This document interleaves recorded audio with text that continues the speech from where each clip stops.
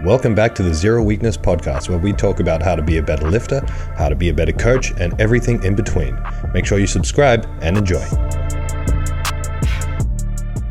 Hello, welcome back to the Zero Weakness Podcast. Our podcast is sponsored by the lovely people at Establishment Coffee. So if you'd like 25% off your order and free shipping, go to establishmentcoffee.com and use the code 025. Everyone is on their phones looking for quotes. Huh? Well, in my defense, I know what the quote was. I just wanted to read it again so I get it right. Yeah. Yes. How is everyone? Good. What's it to you? Jeez. Whoa. A lot of bickering going on at this end of the room. Bridget was just yelling at James before we started. It's like when, you know, when your mum's on the phone, she's going, she's going off at you, and then the phone rings. She's like, "Hello, this is Susan." Yeah. That's legit. That's it. Exactly what just happened. All right, guys. CJ, what are you grateful for, brother? Let's kick this thing off on a positive note. I am Grateful for my health. for congestion. Oh gosh, what am I grateful for? Why did I just go blank? I am grateful for. I'm grateful for my mates. I have a really good bunch of mates around me, and I've taken them for granted. So very grateful for them.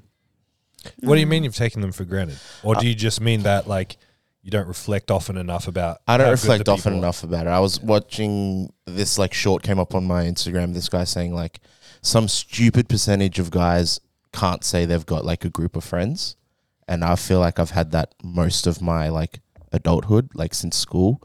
So I've realized man, I'm actually really blessed. So yeah. Yeah, nice. You know what's really hard? That's good to get in the habit of is say that you love your friends. Yeah. Tell them you love them.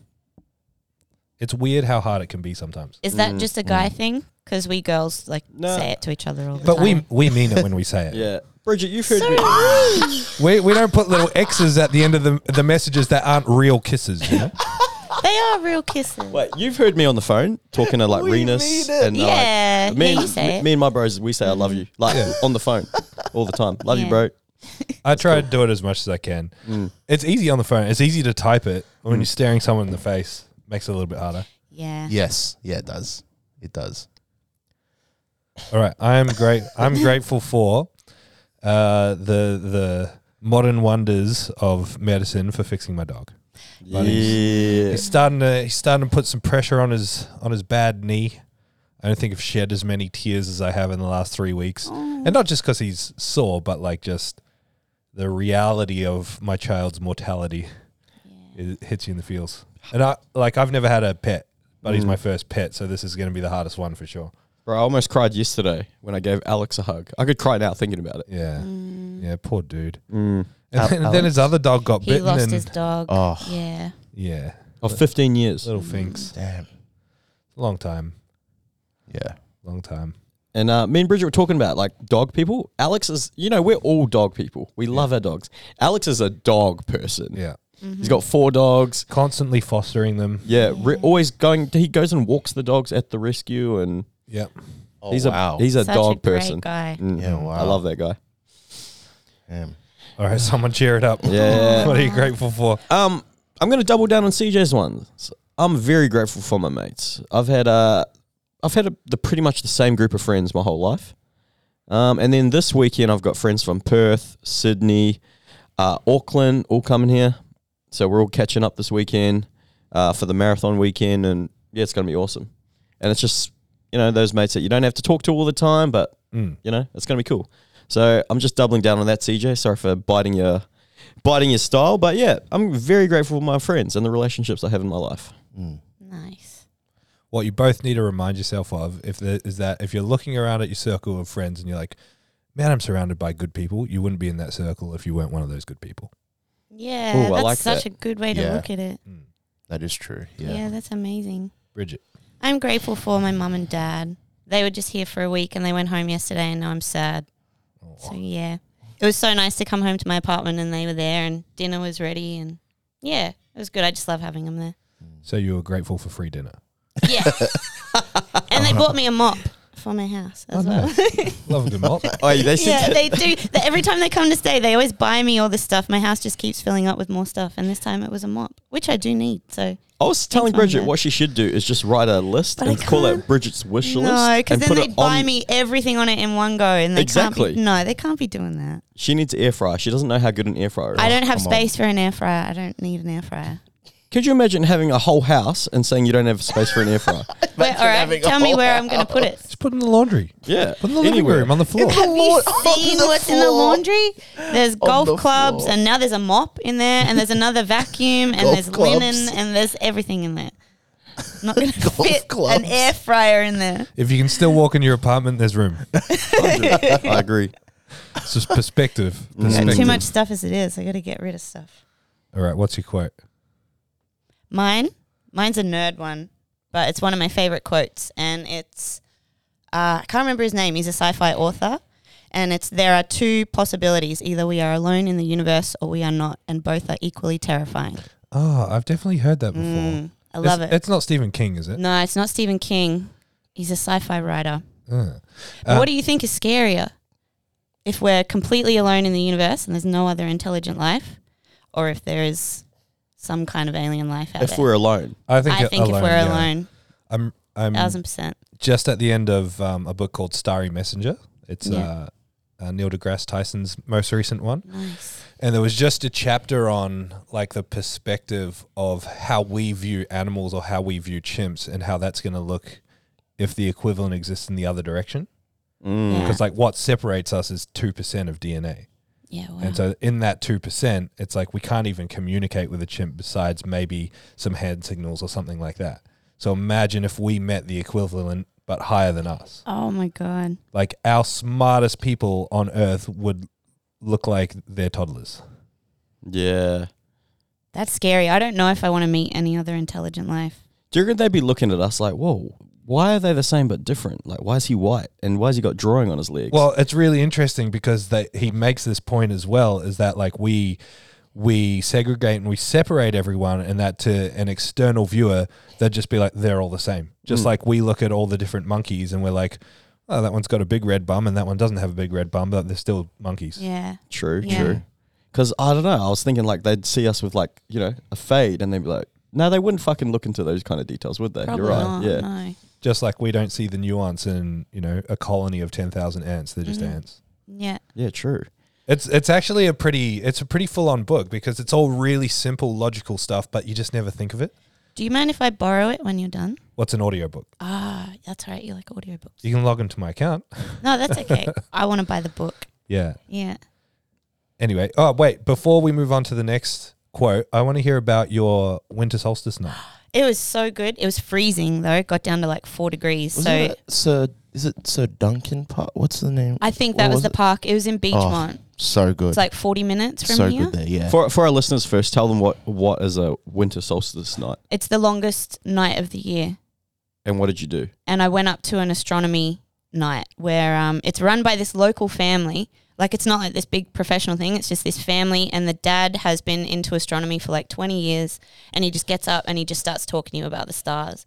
And there was like 50 people there, and you just bring blankets, sit on the ground. They provide like hot drinks and stuff, and you can ask him any questions about the universe, and he'll just tell you. And then they've got telescopes set up, pointed at one was pointed at Alpha Centauri, which is the closest star to us. It's 4.2 light years away. Another one was pointed at the moon. One was pointed at the Sombrero Galaxy, and the other one was pointed at this globular cluster, which is like a cluster of stars. And yeah, you just have a look through that, and he just goes through all this stuff about the universe. And next month it's about black holes, so I'm going to go to that one as well. Was it a clear night? It was a clear night. They let you know about 2 hours beforehand whether the weather's going to be good. Yeah. And if it's going to be cloudy, then they reschedule. But Yeah. oh, it was so much fun. The whole thing goes for about 2 or 3 hours. Yeah, cool. Yeah, I loved it. And you get there and they give you a star chart of what you're going to be looking at for the night, and they give you like a red torch because that doesn't affect your night vision. And so you just look at it with the red torch, and it was so good. Yeah, I want to go awesome. to everyone. That's pretty cool. Yeah. Do you know what I love? I love people that have really obscure interests that aren't like generic. Do you know what I mean? Like, I'm into basketball. Everyone's fucking into basketball. I think astronomy is a pretty So, big interest though, like Mm, pretty but- general interest. like, well, I don't know. I don't see it because I don't know anyone besides you that's into astronomy. Yeah. And then like hearing the way you guys talk about movies and things like that, I'm like, that's so like for me, it's new. Opening up a intriguing. new world. Yeah, Yeah. but it's the same Very as intriguing. in how deep you are into your interests and passions. Yeah, look how much I love like MMA now. Like even this morning, posting about your shoes, I was like Yeah. caught up and reading about like the history of the other collab, the one that you posted yesterday, and then this one. Yeah, actually, so many people have been messaging me about that. And someone said you should start a podcast, and I was like, nah, because I don't actually buy shoes anymore. But I feel like you know me, Thomas. I feel like I'm once I'm into something, I hyper fixate on things. Yes. So I learn everything about things. Yes, that H is the H in ADHD. So, We've spoken about this. and then Is that what the H stands for? Yeah. Hyperactivity. Hyperactive. yeah, hypertrophy. And then so like with sneakers, I was like, no, but I think I could be a good sneaker historian. Absolutely. Because we were at a concert, me and Bridget last year, and I said, you point out any shoe and I'll name every shoe and tell you about them. And he did. Every single shoe. It's And she'd go on insane. Google, look it up. And I was like, told you. Crazy. Yeah, pretty random. Yeah. No, it's just if you're interested with ADHD, if you're interested in something and you go deep in it, you just don't forget. It just stays there forever. It's really weird though how like the learning process is so different to anything. And you don't realize, because it's not learning, I guess, like you said, it's an interest. Well, it is learning. It's Yeah. just not learning in the conventional sense of what we think learning is because we're conditioned to school, like learning math. Yeah, true. That's wild. All right, my quote. The best preparation for tomorrow is doing your best today. I like that. Nice. Simple one. Yeah. AKA the first one that came up on Google. Nice. All right. Tom Brass. Mine is, wait, hang on. Those who were seen dancing were thought to be insane by those who could not hear the music. I like that too. That is cool. Nice. Love that. I love that. Thanks, Neil deGrasse Tyson. I mean, yeah. Have you ever seen those like raves where it's just the headphones? Yeah. Yeah, silent disco. I've been to Yeah. some of them. We had one at our church once, and it is the weirdest thing Yeah. because you're seeing everyone like you're just hearing footsteps and like it's such a weird thing. It's like when the music cuts out at the gym and all you hear is, Yeah. it happened last night. It's the worst. Laura Linden was saying that when she comes in early in the morning, everyone's wearing headphones, and that's what it's like. It's just dead silent, and it's just like a little bit of clanging and banging of weights, and then just breathing and grunting. Oh, it's so good. Sorry, keep going, Oh, CJ. man. No, yeah, it's the weirdest thing. But then you put the headphones on and you're like singing with everyone. Yeah. Yeah, it does look insane. I've been to one where there were two different channels that you could switch between. So like two different songs were playing, and like some people would be listening to one, and then you'd see everyone else start to go off, and you'd be like, "Oh, that one must be good." So you'd switch the other channel, start dancing to that one. It's so Get fun. FOMO and everyone they're Yeah. singing something. That's yeah. My quote. It is. It's not necessarily the mountain that stops you, but the rocks in your shoes. So I think Nice. we can be very quick to just look at what external and blame it on that when really we should be looking internally. Nice. Yeah. I like that. That's cool. That's really cool. All right, before we go any further, James, tell us about your shoes. What's prompted this wearing the shoes and then forcing me to bust out my heat? Forcing me. I don't know. I just had a lot of shoes, and I was thinking, I don't wear anything but those Nike runners every day. So I was like, okay, I better start wearing. I'm gonna try wear a different pair of shoes every day to work. Those are nice. Yeah. They are nice. So what I'm wearing today is I'm wearing the New Balance 550s. These originally released in 1989 as a basketball shoe.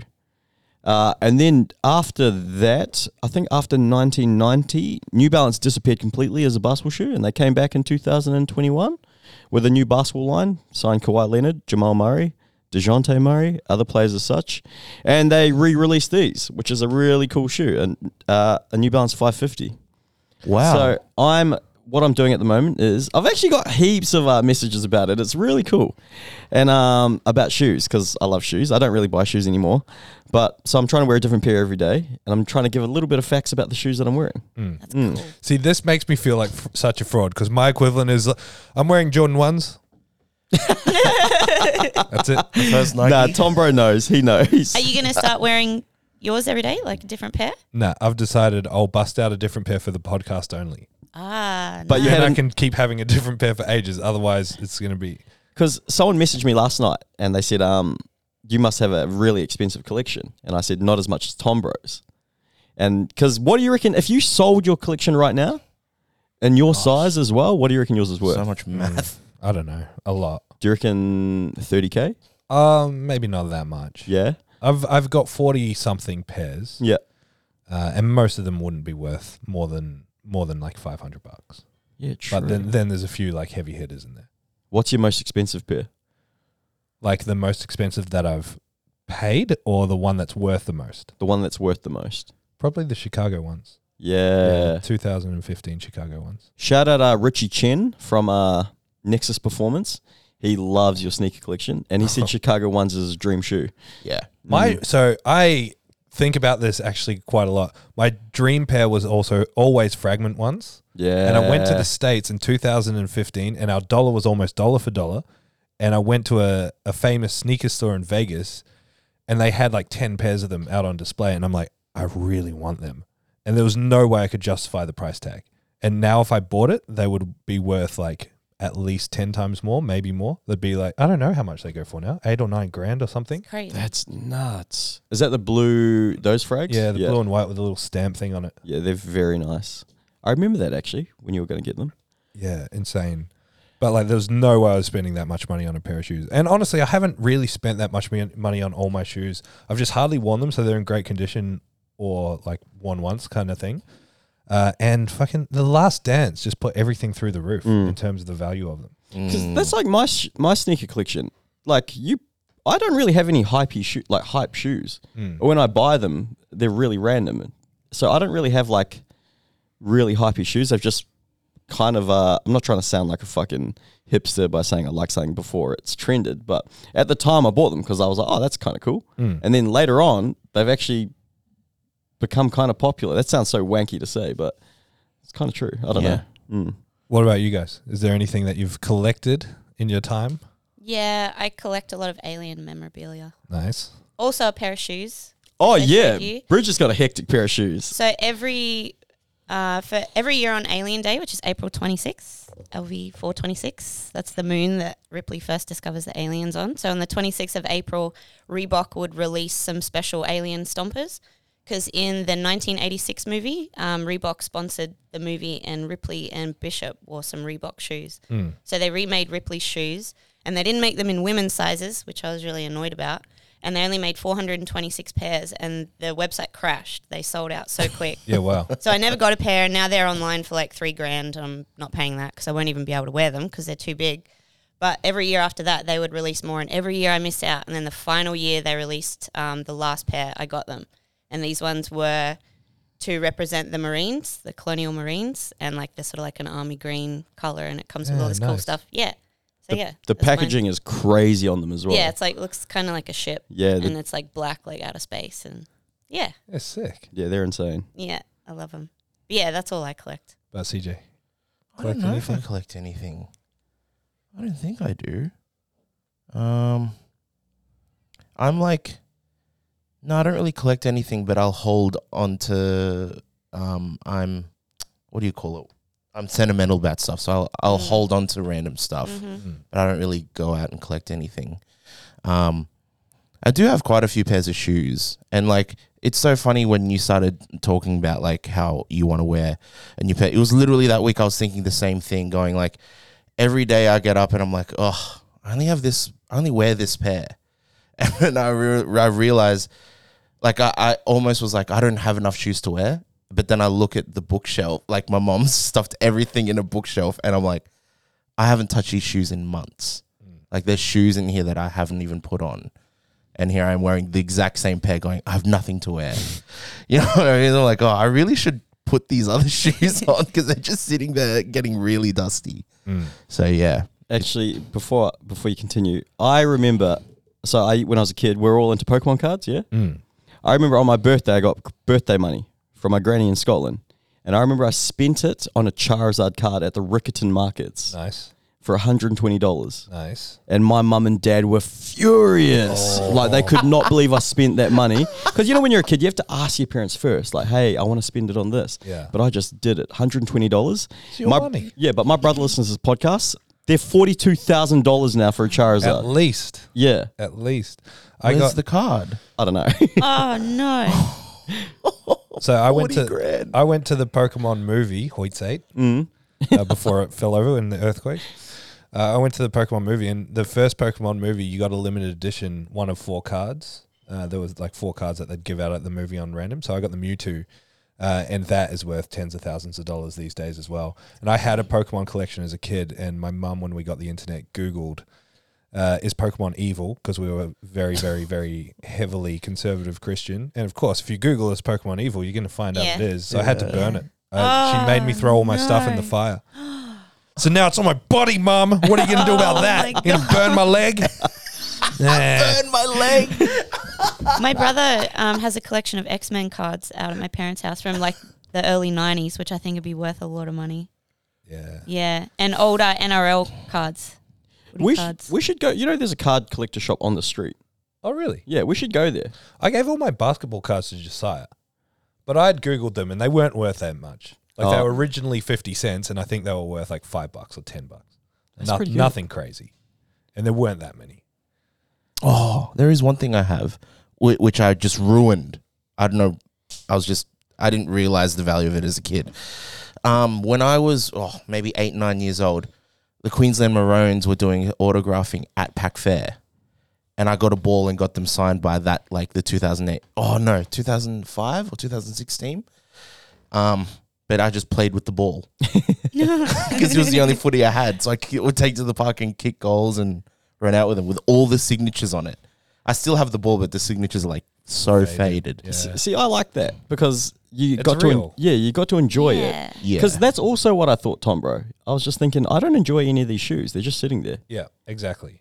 And I mean, you can never foresee. I tried to foresee the value of something that I loved, but also thought, man, this could go big. Is SpongeBob. So I still have it, a huge SpongeBob memorabilia You've got a collection. crazy SpongeBob collection, eh? Like a lot.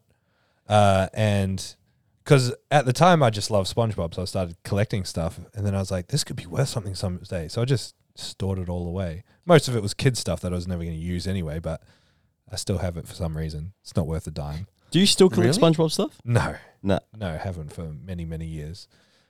But like the stuff that goes off is always the stuff that you can't predict. Yeah. I mean, see, like the original Jordan 1s, like how many tens of thousands are they worth these days? When you bought them, back in 1985, you were just like, sick pair of shoes that Michael Jordan wears. 100%. And that's what makes it cool.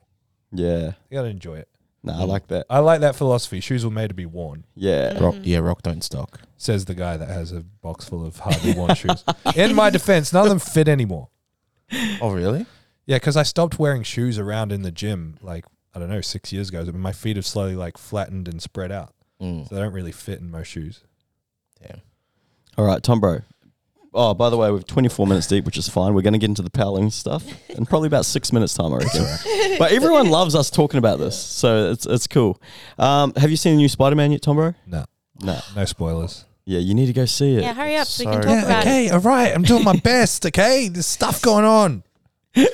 Stuff going on. What do you mean you're not that busy, bro? You only own fucking 29 gyms and coach 70,000 people. One day I'll go. Have you seen the new Mario movie? No, not yet, but I heard it's amazing. It's so good. That's one I'll wait till it goes to Blu-ray. Blu-ray? I don't think they're print Blu-rays. Tom, bro, how's your training going? Yeah, pretty good. I'm going to have one last hoorah at Raw Powerlifting. So Let's go. even Sue came up to me the other day after watching me squat and was like, what are you doing? Like, no, I'm actually a powerlifter somewhere in there. So I've started bringing back some raw training as of this week, and I'm just going to slowly build upon it. And yeah, so I'm very sore, but feel good. Nice. What about you, CJ? It's been good. It's slowly getting more consistent. Wait, sorry, can I interrupt? Yeah. Are we going to see you squat 300 this year? I don't know. I want to. Do I want to squat 300? Absolutely. I don't know if this. who knows when it's going to happen? We'll see. But I want to. When really you do, badly. can you please change your Instagram to like World's Strongest Barber? Oh gosh, yeah, sure. I don't think I am, but yeah, Training's been good. Get kind of like finally back to routine. Like the DOMs aren't killing me so bad, and just training normally now. A lot of I did a lot of shifts in my technique when I was like rehabbing because it was real light and especially with squat and dead, so it feels a lot better now. But now that as I'm like loading the bar more, it's like making sure I don't go back to old habits and like trying to hold that same position and remember the old cues. So yeah, it's made lifting interesting. It's one of the plus sides of getting injured, I think. You become hyper aware of your position and how everything feels. Yeah. Wait, what do you call it, Jane? Where you are in space. That's like the perfect way to put it. Yeah. Good Doodle, how's your training? Yeah, good. I started a new block yesterday and I'm back squatting again. So Nice. yeah, it was good. Just taking it really light and really easy and seeing how it feels. You're going to compete at the end of the year? If I feel good enough. Nice. I'm not expecting to hit any PBs. This will just be purely for fun because I promised Grace that if she signed up for the Christmas Cup that I would do it with her. So, Nice. Well, not if ifs and buts were candy and nuts. You'll do How it. does that finish? How does I that have go? no idea. I've never heard the that end of it. Yeah. I haven't heard that since I was a kid. Damn. Did you get any questions on your Instagram? Yeah, I did. I got a few. Any good ones? There are some. Well, that's what I wanted to get into the topics on the opinions, because there are some things that's what sparked the idea. Okay. Yeah. Tell me more. Let's get into it. So, I just wanted to talk about opinions. What do they mean? Why do they make people upset? Why do we feel we need to always voice our opinions, especially as coaches on Instagram? Anyone got anything they want to say just straight off the bat on that? Ego drives opinion, and social media has inflated everybody's ego. That's my opinion. It's so funny. Like, no, you're Wow, right. you egotistical. But like, do you guys sometimes just sit back and laugh and think these guys are arguing over their own opinions? Yeah, it's very silly. Yeah, they're just gonna. It's entertaining though, so people watch it. So Well, think of it like this. An opinion is a statement of fact based on everything that you know. Mm-hmm. And so if you don't know everything, which you definitely don't know everything, there has to be at least some hole in your opinion. But until you see that evidence, you're not going to change your mind. Mm-hmm. That's the problem. Because like we've spoken about this in many shapes and forms on the podcast before, but if two differing viewpoints, let's call them opinions, are so set in stone because all the evidence that they've found points to them believing that thing, no one's going to change each other's mind. yeah, Because they can't see the rest of it. The analogy that I always come back to is the statement, I've tried every diet and I can't lose weight. So as a coach, you hear that and you're like, well, you haven't. You just haven't. Something's missing. And I think the same every time I see an opinion that I disagree with based on the fact that I've seen that very thing work. So a really common one is that's proliferating the industry is like constraints, not cues. Queuing doesn't work. Don't over-cue your clients. It's like, well, you're going to go to an alternative method like using constraints if you don't have the language to get the client to do what you want to do. If you keep saying the same thing over and over and over and over and you can't change what's happening within their movement, you're going to think that queuing doesn't work. Or if you see everyone else doing that, you're going to think that queuing doesn't work.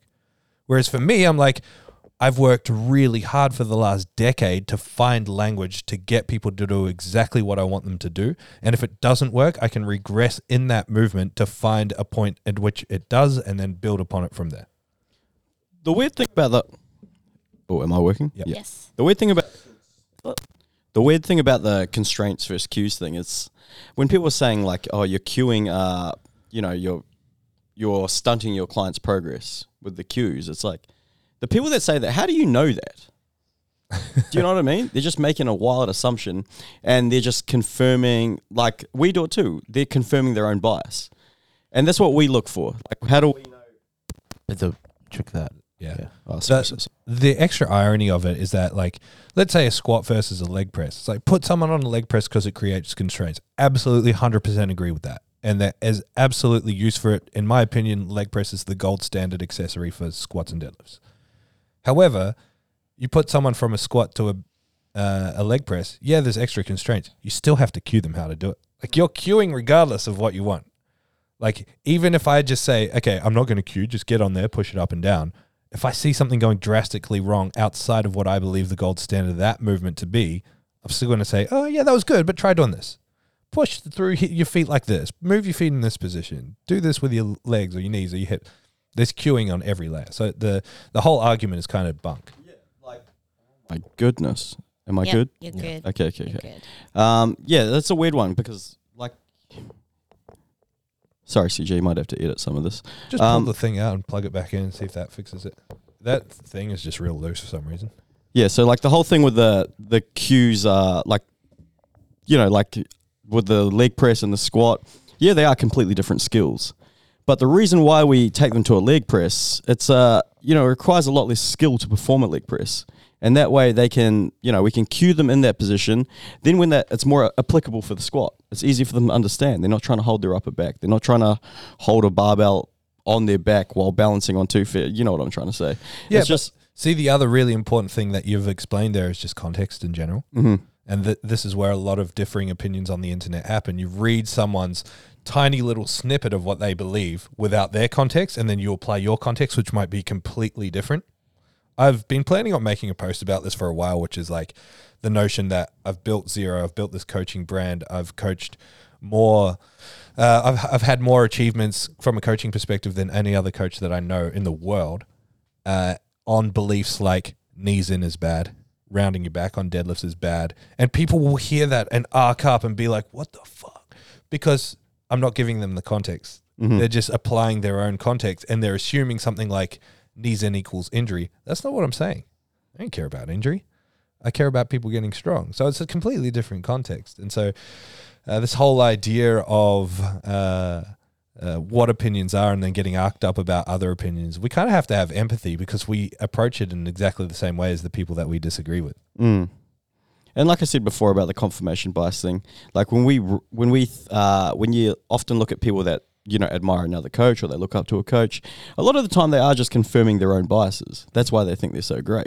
And when you hear someone that you admire that you put on a pedestal and you think, oh, wait, they believe the same shit as me, that means it must be right. What I'm doing is right. Mm-hmm. And I don't know. I feel like that is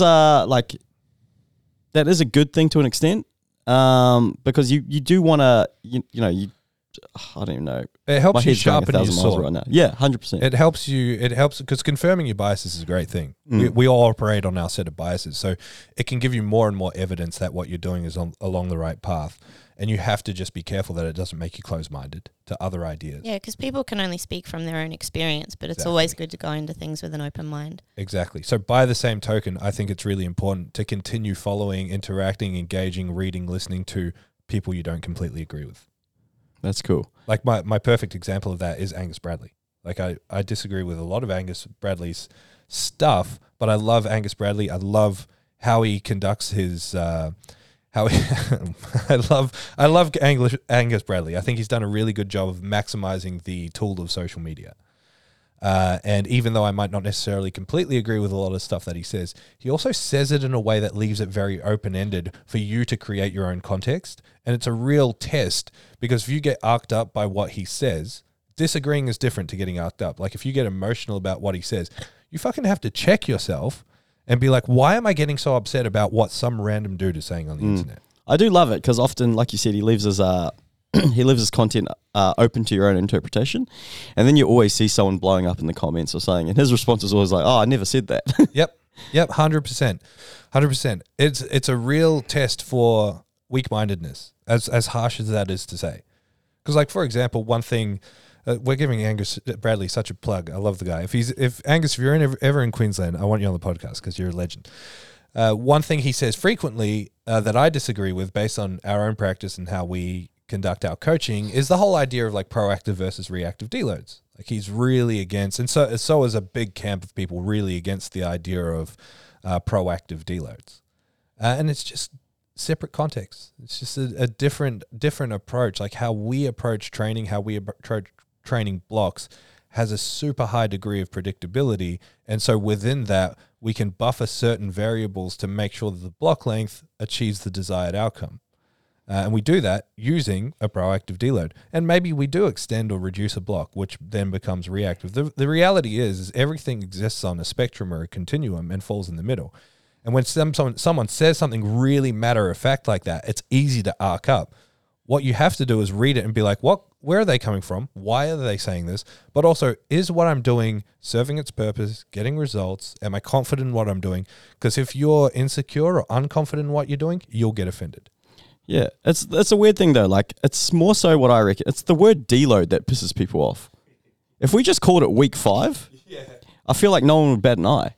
If we called it week 5. Week 5, intro week. Yeah. Active Outro week. recovery week. Yeah. Recovery week. So many words you can just put on it to change the emotional attachment to it. That's it. At the end of that, it's just terminology. Like, a deload to us might be completely different to fucking someone else. And yeah, like what's the purpose of a deload? I guess it's just to like dissipate fatigue and, you know, set you up for your next block. It doesn't matter how you're doing it. It doesn't matter how you label it. The goal is still the same. You're just trying to fucking, you know, what do you want to say? Yeah, dissipate a little bit of fatigue, wash away fatigue, whatever you want to fucking say. Setting you up for your next cycle of training. We can draw on CJ's bro for inspiration here. Jordan Peterson. He says he often uses this line around the fact that anything that you say that's important is going to offend someone. I mean, what the bloody hell are we doing here? We're at the 3-piece suit. But why? So why, when we're writing programs, why can we be so prepared in terms of programming? When you're writing a program, you can be so prepared and mapping out sets and reps for weeks. So you can predict these things. You're predicting outcomes to an extent. But when you want to be prepared and program someone deload, why does that offend people? Yeah, and again, it comes from different contexts. I mean, like the context with my style or Zero's style of programming is that I've been running a consistent programming style across multiple archetypes of people that I can group categorically for the last 8 to 10 years. Like sample size of thousands that is being slowly refined and honed into what it is now. That creates a high degree of predictability. There's always going to be outliers, but for the most part, we can box almost everyone into some sort of category. And the important thing to remember is that line that I always say, which is we're all the same animal doing the same thing. Recovery, strength, performance, conditioning, these are all trainable qualities that we can change in someone. And if your programming style has always been a little bit more sporadic or a little bit more chaotic, as in week-to-week programming, changing based on how someone feels, then of course everything is going to look very random. And so your only solution to that is like program randomly with what I know how to do, with how I know how to drive this machine. And then when the time comes that I feel someone needs a deload, program them a deload. That is a perfectly reasonable, successful way to program. And you will get results doing that if you're consistent with the method of doing it. Just like we get results consistently with the method. Like I don't need to defend our programming because the proof is just look at the lifters, look at the progress, look at the performance. And same thing for people who program opposite. They're coming from the same viewpoint, which is what I'm saying. Like your opinion is based on fact. So for someone on the other side of the fence who does program randomly, who believes in reactive, not proactive deloads, if they're getting results, they're like, look at this shit, it works. I'm like, look at our shit, it works. We're both right. I wipe my ass with toilet paper, my ass is clean. I wipe my ass with sandpaper, my ass is still clean. They both work. That's a horrible fucking analogy, but I thought I'd use something really far-fetched. You can edit that out if you want, CJ. But no, you can turn that into an Angus Bradley style post, just a text post that's like, wipe your ass with toilet paper or sandpaper. Either way, you're clean. The difference is how it feels. Yeah. The outcome is still the same. How it feels. So I just wanted, because I had a question from one of my online clients. I can't stop picturing wiping my bum with sandpaper. I know, that's all I can think Don't do about that. now. What grit would you suggest? The highest. So Dave Rumsley, he messaged me. He sent me, actually. I love Dave Rumsley. He just competed at APL Nationals. Went 9 for 9. Well done. How do you reckon these would go in a volume block, seeing as the load is generally pretty low? He sent me Squat University's video. So that's where he first went wrong. No, I'm just joking. I love Squat University as well. But it was a video of Jen Smith. On Squat University? No. Jen Thompson, sorry. Okay. Another big bencher. So Jen Thompson, IPF lifter, under 63 kg lifter. Yep. Benches around 150. Yeah, 140 to 150. Multiple world record She's holder. fucking so strong.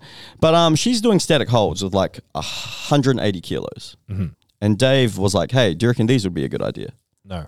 Yeah. So I said, I just said, they're quite unnecessary if the goal is purely just building strength. Mm-hmm. If you get into powerlifting, I'm pretty sure that's the goal. Your goal is just to get stronger. Mm-hmm. And he goes, you don't agree with the neural side of it? He goes, not arguing, just learning from as many sources as I can and cross-reference them with all each other. And I said, no, I love these conversations. Never hesitate to ask any questions. I'll answer it as best as I can. Mm-hmm. And then he goes, I definitely understand the neural side, but realistically, no, that was me, sorry. And then he goes, fair enough. I just know personally the numbers freak me out. They did at least. And I'd always have that one Rocky set where it got over a certain weight. I just wonder if exposing the body to a static weight over and above the weight it can actually move. When time comes to load up a new max, there's one less unknown in the mix. I'm far from a neural expert though. All I've got is anecdotal and limited personal experience. Mm-hmm. I think that's cool.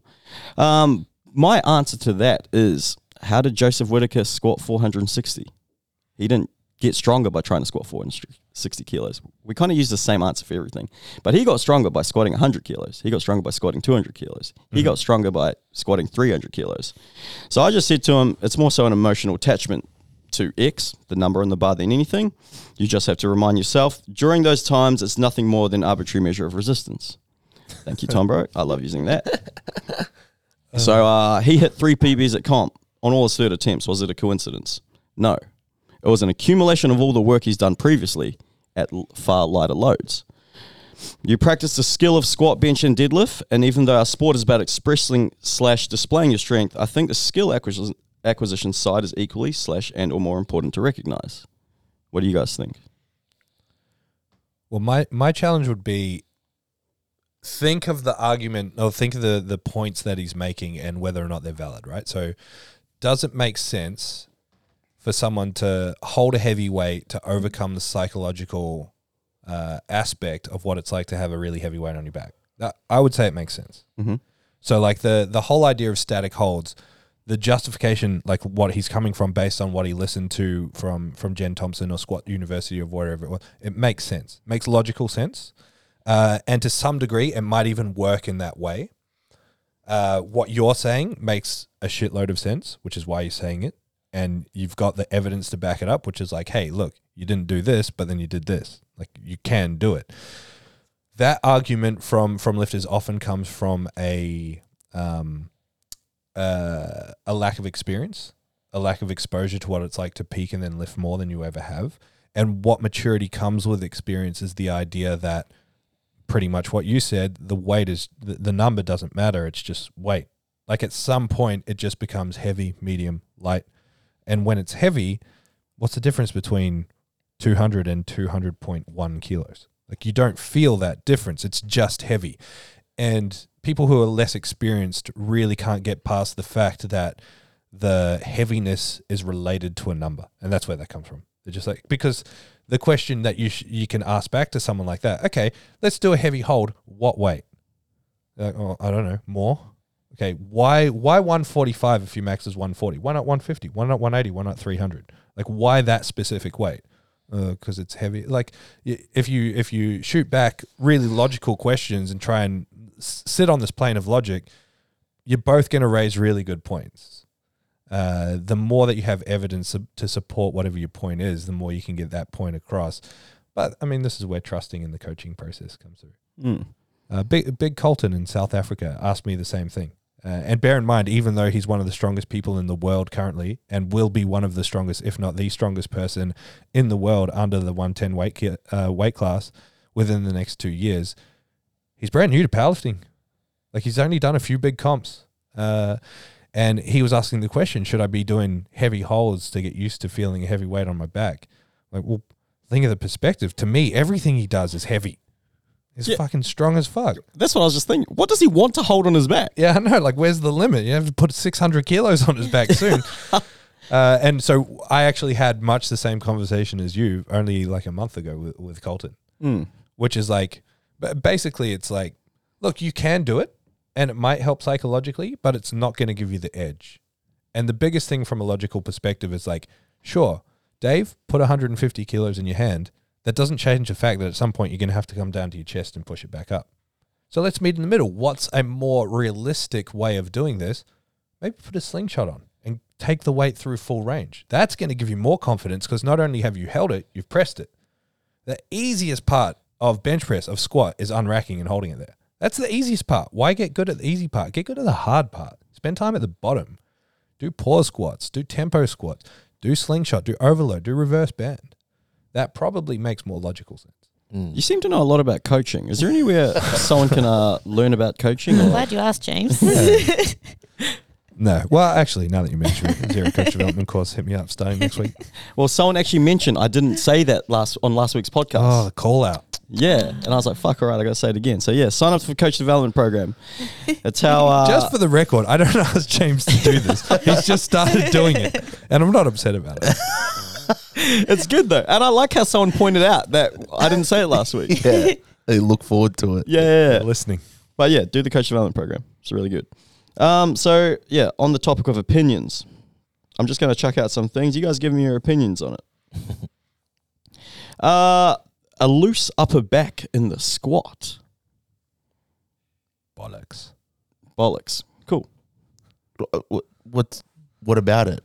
So I've just seen some content floating around about, if someone's in a more flex position, because, the way we coach the squat, we're in a really retracted position. We're trying to create as much tension as we can through upper back, pulling our shoulders back as hard as we can, and holding that position through full range. That's how we teach the squat. Or that's how a lot of us, that's how to us, that's perfect technique. That's our gold standard. But then there's another crowd that argue, no, it's fine to have a flexed upper back in the squat. And once again, this is going back to what we talked about before. Like, if someone's getting results from having a flexed upper back, yeah, sweet, I guess what they're doing is right. But what we're doing is right as well, according to us. What are your opinions on it? Can I go? 100%.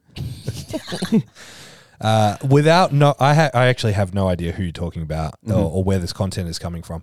My assumption would be that whoever's saying this typically has the bar lower than low bar. They have the bar too low down their back. And so if the bar is too low down your back, let's go back a step. When you flex your spine, when you round your upper back forward, think of what that's doing. That's pushing the bar forward. And so to counteract the bar going forward, you have to go backwards. So when you put the bar too low down your back, if you flex the bar forward, it's now sitting over your center of balance. It's now sitting sort of over the middle of your foot. And so effectively that'll shorten the lever between the bar and your hips and make for a more efficient squat if you're ignoring strength transfer. Like if you're just looking at vector arms and moment arms on a piece of paper, that'll make for a quote-unquote more efficient squat. It'll actually make it super inefficient because the pathway from where the power is coming from, the muscles of your legs and hips, to where the power is going, the bar on your back, is going to be fractured by the looseness in your upper back. It's going to be lost there. So those people, when they go heavy and fail, they're going to fold in half, the hips are going to shoot back, they're going to end up in a really folded good morning position and just fail.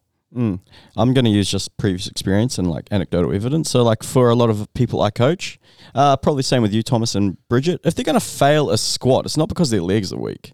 It's normally because their upper back's weak. And the same thing that happens, they'll kind of round over, they'll fold forward, do a good morning, the bar will roll over the head. And it's quite often how you see really strong people at the top, but across any weight class actually. That's normally how they fail squats in competition. Because the number they've loaded on the bar, they're more than capable of doing, hence why they've loaded it on the bar in competition.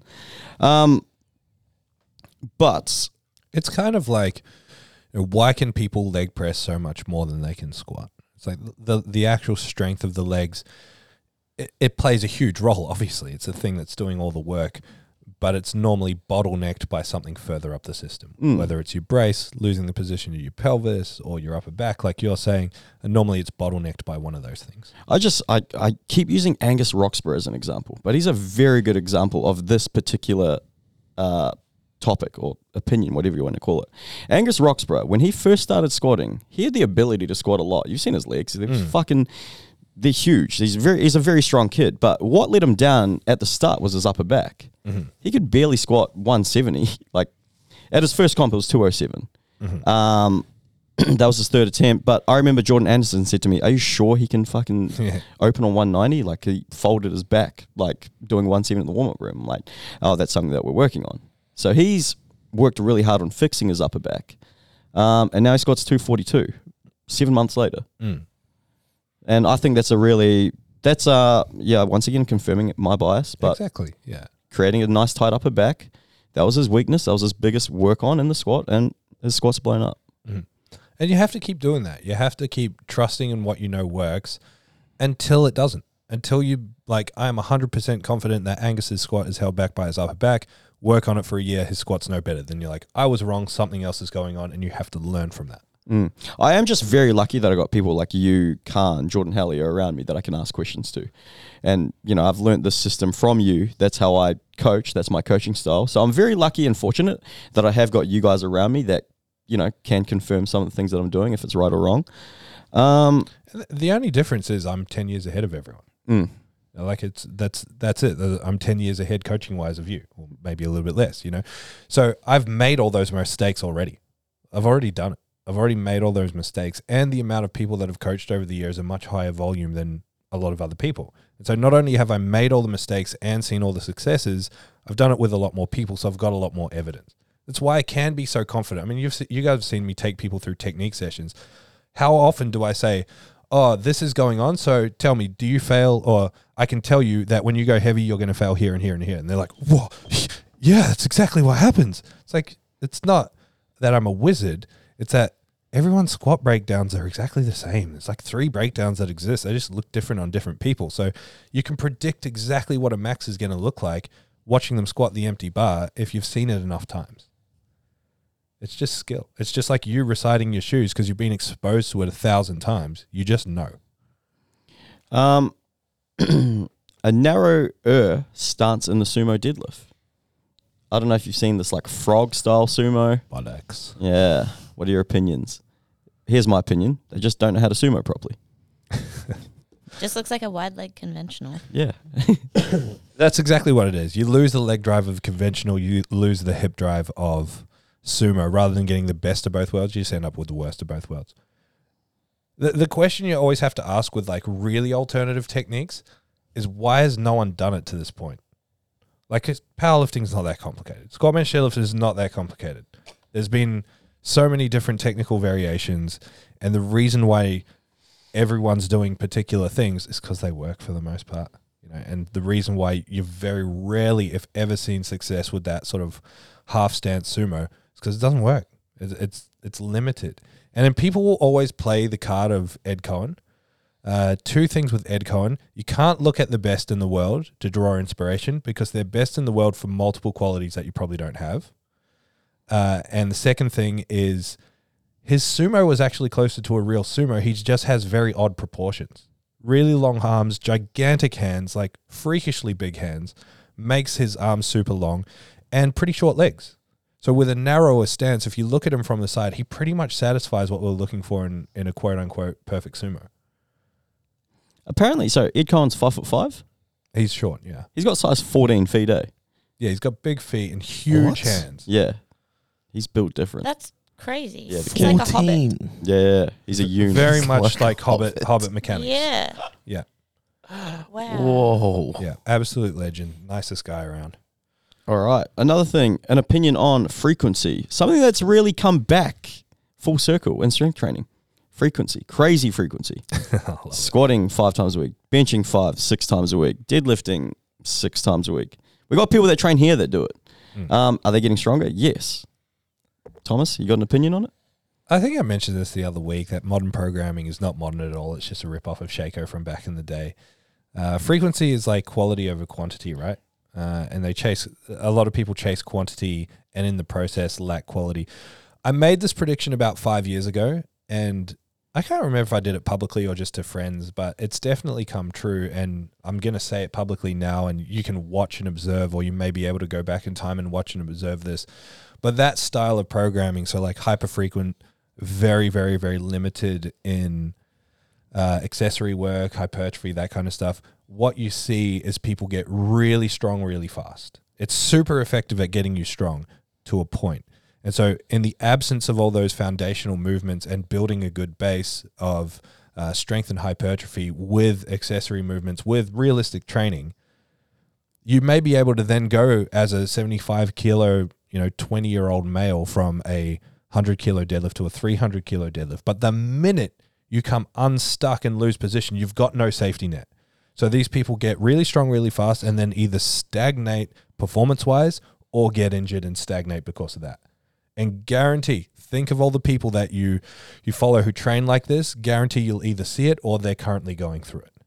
A lot of people get blinded because those people are way stronger than them. And it's kind of like blasphemy to say like this person's actually gotten no better at lifting just because they're strong. Like you idolize them because they're so strong. Go on open powerlifting, have a look at their results. Like were they deadlifting the same weight 4 years ago? Maybe they're not as good a powerlifter as you thought, because a good powerlifter should be making consistent progress. On that note, don't look at my open powerlifting. Oh my gosh.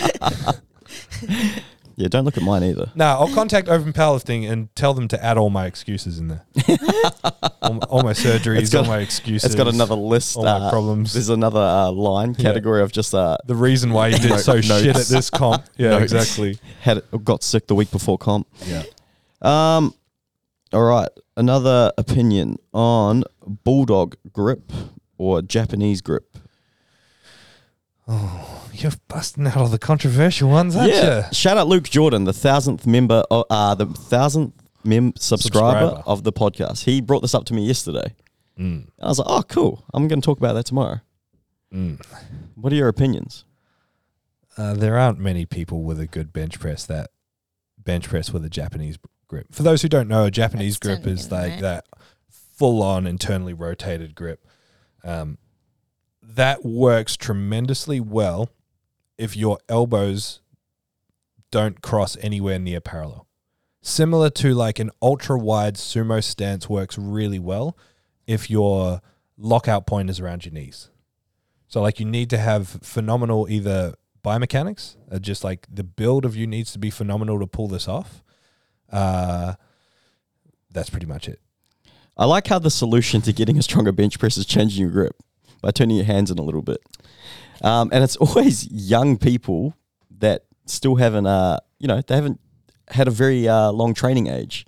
It's always a younger crowd that sway towards implementing Japanese grip or bulldog grip or whatever you want to call it. What's bulldog? I'll CJ the camera. A bulldog grip is where they're like kind of just gripping the bar or something like that. I've only seen a few people do it. Yeah, it's similar. It's kind of like internally rotated as well. But it's also like really, really, really extended wrists. Essentially all of it. And don't get me wrong, I'm all for reducing range of motion, maximizing technique to be the most efficient, all of that sort of stuff. It's essentially trying to do that. But like I said, it's kind of at the expense of the mechanics of the lift, like the big rocks of the lift. And so if you can bypass that by having a ridiculously short range of motion, like in bench, having the Japanese grip, but only moving your elbows a few inches so they never get anywhere close to parallel, you'll be able to load that phenomenally well, even without having a great deal of strength. But if you're one of us normies and you do that and you try and go through full range, it just compromises the positions of your shoulders so much to the point where it'll probably make you way weaker. I like I said before, I like how that's the solution to getting a stronger bench. Yeah. Like you also need to tick all the other boxes on getting stronger. Exactly. Sorry. Yeah. No, I was just going to say, not some trend that you've seen on Instagram. For sure. And again, like, think of this logically. Look at the semi-sumo we just talked about. Look at people bench pressing. Look at people sumo. If everyone does have the option to do that Japanese grip, to stand as wide as you can, if it worked really well, everyone would do it. But it only works well for a select group of people, and those people tend to be those that favor towards a certain like set of biomechanics, and very few people actually have that. All right. What's your opinion on static stretching? There's lots of strength coaches out there that blast static stretching. Static stretching's a bomb. Okay, here's my opinion on it. I go through phases with it because I suck at static stretching. I'm not very flexible. So therefore I fucking hate it because I'm not very good at it. So I used to fall under the, because at the end of the day, what's mobility? Just moving a joint from A to B. Point A to B. Yeah, point A to B. And I suck at that. But I can squat relatively well. I got good enough hips for the squat. Like, I'm good at the skill of squatting. That's why I can squat good. So I've always made excuses. Show us your upper back. So I've always made excuses as to why I'm shitty at static stretching. Like, people be like, oh, you can do that. You can't do this. I'm like, yeah, but I can still perform a snatch. I can still perform a squat. I can still do all this stuff. And it doesn't affect me. But lately, I don't know, I've told you I've been stretching heaps. So you showed me a hip stretch the other week, and I've been doing it every day. Nice. Every day for like 6 minutes, like 3 minutes each side. And I've seen so much results in my hips in terms of flexibility. The context being for jiu-jitsu. I want to get better at jiu-jitsu. I want to start being able to do moves that my flexibility beforehand didn't allow me to do. So I started doing the stretch for 3 minutes a day that Tombo showed me, and I've showed so many people in it. Have you seen heaps of people doing it? No, I haven't been paying attention. Oh, so many people have been doing it. And it's just it's a good stretch because you're in a comfortable position. You know how normally, like, when people give you hip stretches, the most common one's the couch stretch, and you get a sore fucking knee, you get a sore ankle and things like that. But this one's really good. It's for me particularly, that's why I do it so much, or have done it so much, is I struggle to find stretches that don't hurt the joint of my hip and then actually stretch the muscle I'm trying to stretch. And so exactly like you said, the couch stretch it cranks the joint of my hip so much to the point where it's neurally blocked. I can't move. So it's just pointless. It just hurts. But little things like, I don't know if you knew this, Bridget, but so my right leg, I've snapped this Achilles twice. I've just done heaps of shit on this right-hand side, so it's really bad. But I never used to be able to do this, only until the last few weeks. Just put my leg on there without my hand. I'd always have to go. Lift it up. Yeah. So my opinion on static stretching is good because I can do this now. See, and that opinion is formed by the evidence that you've seen. Yeah. And so the problem with the static stretching argument is that people say it's shit because it's cool to say it's shit, rather than, okay, how does this fit in the bigger picture? Will static stretching make you a better lifter? Probably not. Will static stretching play a role in changing your movement options, which will make a better lifter? Absolutely. You just need to know how to use it, when to use it, but more importantly, what to pair it with to actually make it take effect in what you're trying to do. I use it for DOMs, and I find that it works. Nice. And so that's an interesting one, because DOMs is like micro tears in the muscle. And so stretching should do the opposite, should make it feel worse. But what you do when you're stretching, you encourage blood flow to the muscle, so the muscles feel warm, and then you're like, oh, it feels better. Yeah. All right. Well, we're kind of out of time. I want to finish the podcast with a question, which is, if you could have anyone's physique, doesn't have to be in powerlifting or bodybuilding, but you get to choose to have anyone's physique, who would it be? All right, CJ Brian Shaw. Okay, next. Yeah, you're not wrong. Is that what you'd say? It'd be close to it, but then it's so going to the Philippines, being my size, it's so inconvenient as it is. So imagine being 6'8" and then even wider. You know what I mean? Like, that's just, I couldn't even get into the seats. So let me think of who I'd actually. There's so many aspects in life that, because I'm hyper aware of people's size, just because we're surrounded by people, we get desensitized to what real people look like, or at least I do, because I'm in the gym all the time, and the people that I go and hang out with outside of the gym are all huge. So I get desensitized to what regular people look like a little bit.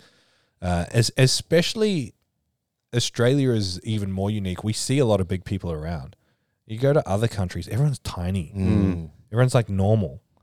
And so I get really hyper aware of that traveling a lot as well. I'm like, I barely fit in this bathroom. And then I'm like 112, 115 kilos, and I'm not very tall. Like, even you, CJ, I mean, you're not gigantic in the scheme of things, but that must be hard for you, just like dealing with planes and... Yeah. Who's yours, Tom, bro? Nicolas Dupree. Oh, Dupree. he's a God amongst men. He is a god. He looks like. Have you guys watched Bucky? Bucky Hammer, the anime. He looks like Bucky. It's a hard call between him and Dan Green. Yeah, the king. Dan Green. Now he's super flexible. Yeah, was he a gymnast? Something like that.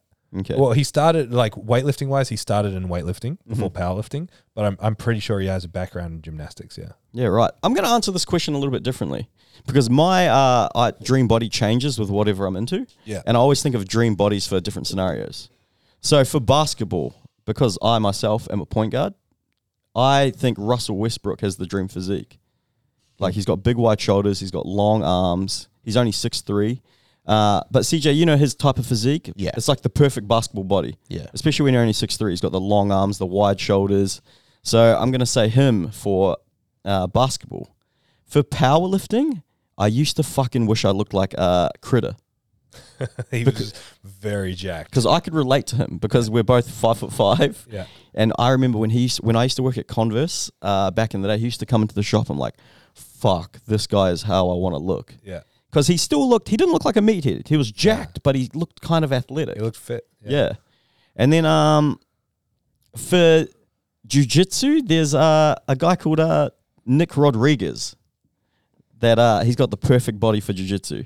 So that's how I look at it. I never look at it like from an aesthetic point of view. I always look at it from like a sports performance kind of view. I don't know. Does that make sense? Yeah. I'd throw away all my athleticism just to be as jacked as gladly. Right? Tell me I can never lift weights again. I'll take it as long as I look like that. But Michael B. Jordan is up there. Yeah. Oh. Yeah. Yeah. He's a hottie. He's pretty amazing. Gidge. I don't have a dream physique because it keeps changing all the time. I'm like you. I look at one person, I'm like, oh, I'd love to look like that. And then I see someone else who's completely different. Like, I love that chick who's got, like, the really jacked arms at the moment. But then a week later, I'm like, no, I don't want jacked arms. I want big legs. Or I want Wait, this, or who's I want that? I can't remember her name. I was just trying to look her up on Instagram. She's got the greatest arms I've ever seen. Do you remember I showed her to you? I know but you're a little bit of a muscle mummy. Not really. You're pretty jacked. Yeah, you're pretty jacked. I don't think you realize how jacked you are. Yeah. Because girls will always come in and be like, she's in great shape. I want to look like her. Yeah, You know they always say that as well. I still see just a real skinny person. I have in the so mirror. many people say Bridget needs to do bodybuilding. And I'm like, yeah, no, she won't. But yeah. I just want my physique, but with bigger legs and a bigger butt. If you give Bridget a 6-week prep, I reckon she could get on stage.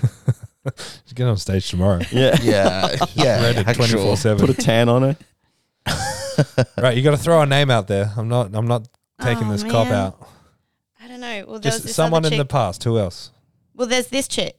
I don't know how to pronounce her name. I think she's Russian. This one. Russian Bro 7.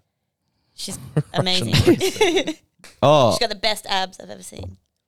how do I You say can that? go through like her other Yuri photos. Belkin. KK. Kirill. You can have a look through. Oh my like God. her I'm being physique. honest. You look better than that. No, her physique is insane. Have a look through her photos. I'll tell you how to Amazing. I'll tell you how to look like that. Stop training for 3 weeks and eat less. Wait, is that? Training for 3 weeks. That's and not eat all less. her in the thing. Eat less. She's a bodybuilder. Yeah. Yeah. Nice. Yeah, pretty jacked. Yeah. Yeah, again, I'm the same as you guys. It's like, you know, one day I'll see, you know, Brian Shaw and the size of his back, and I'm like, man, that would be sick if behind me that's what people saw. But then there's like, I remember you showed me this male gymnast who had the giant biceps, Jake Dalton. and I was like, whoa, that would be sick. Yeah. Gymnast bodies. Who's the guy? Sebastian Orb coaches the big. Alex Simon. No, the big brown dude that Vasa. Yeah, What a he's huge human being that guy is. Yeah. I remember seeing him in the warm-up room going like, Oh, is he tall as well? yeah, he's taller than me. Oh, wow. So I look up to him, and then he's also, He's a monster and he's of got a like man. actual like Josh Takua legs. He's a big boy. He's huge. Very thick. Yeah. That's a good question. That is good. Yeah. Hit us in the comments who you want to look like. All right. See you next time. Bye. Thank you so much for listening to the Zero Podcast. If you want more information, head to our Instagram, _weakness. Hit the link in the bio for all of our services and any information on upcoming workshops and events. Don't forget to leave us a 5-star review so we can have a broader reach and answer more people's questions. Thank you once more.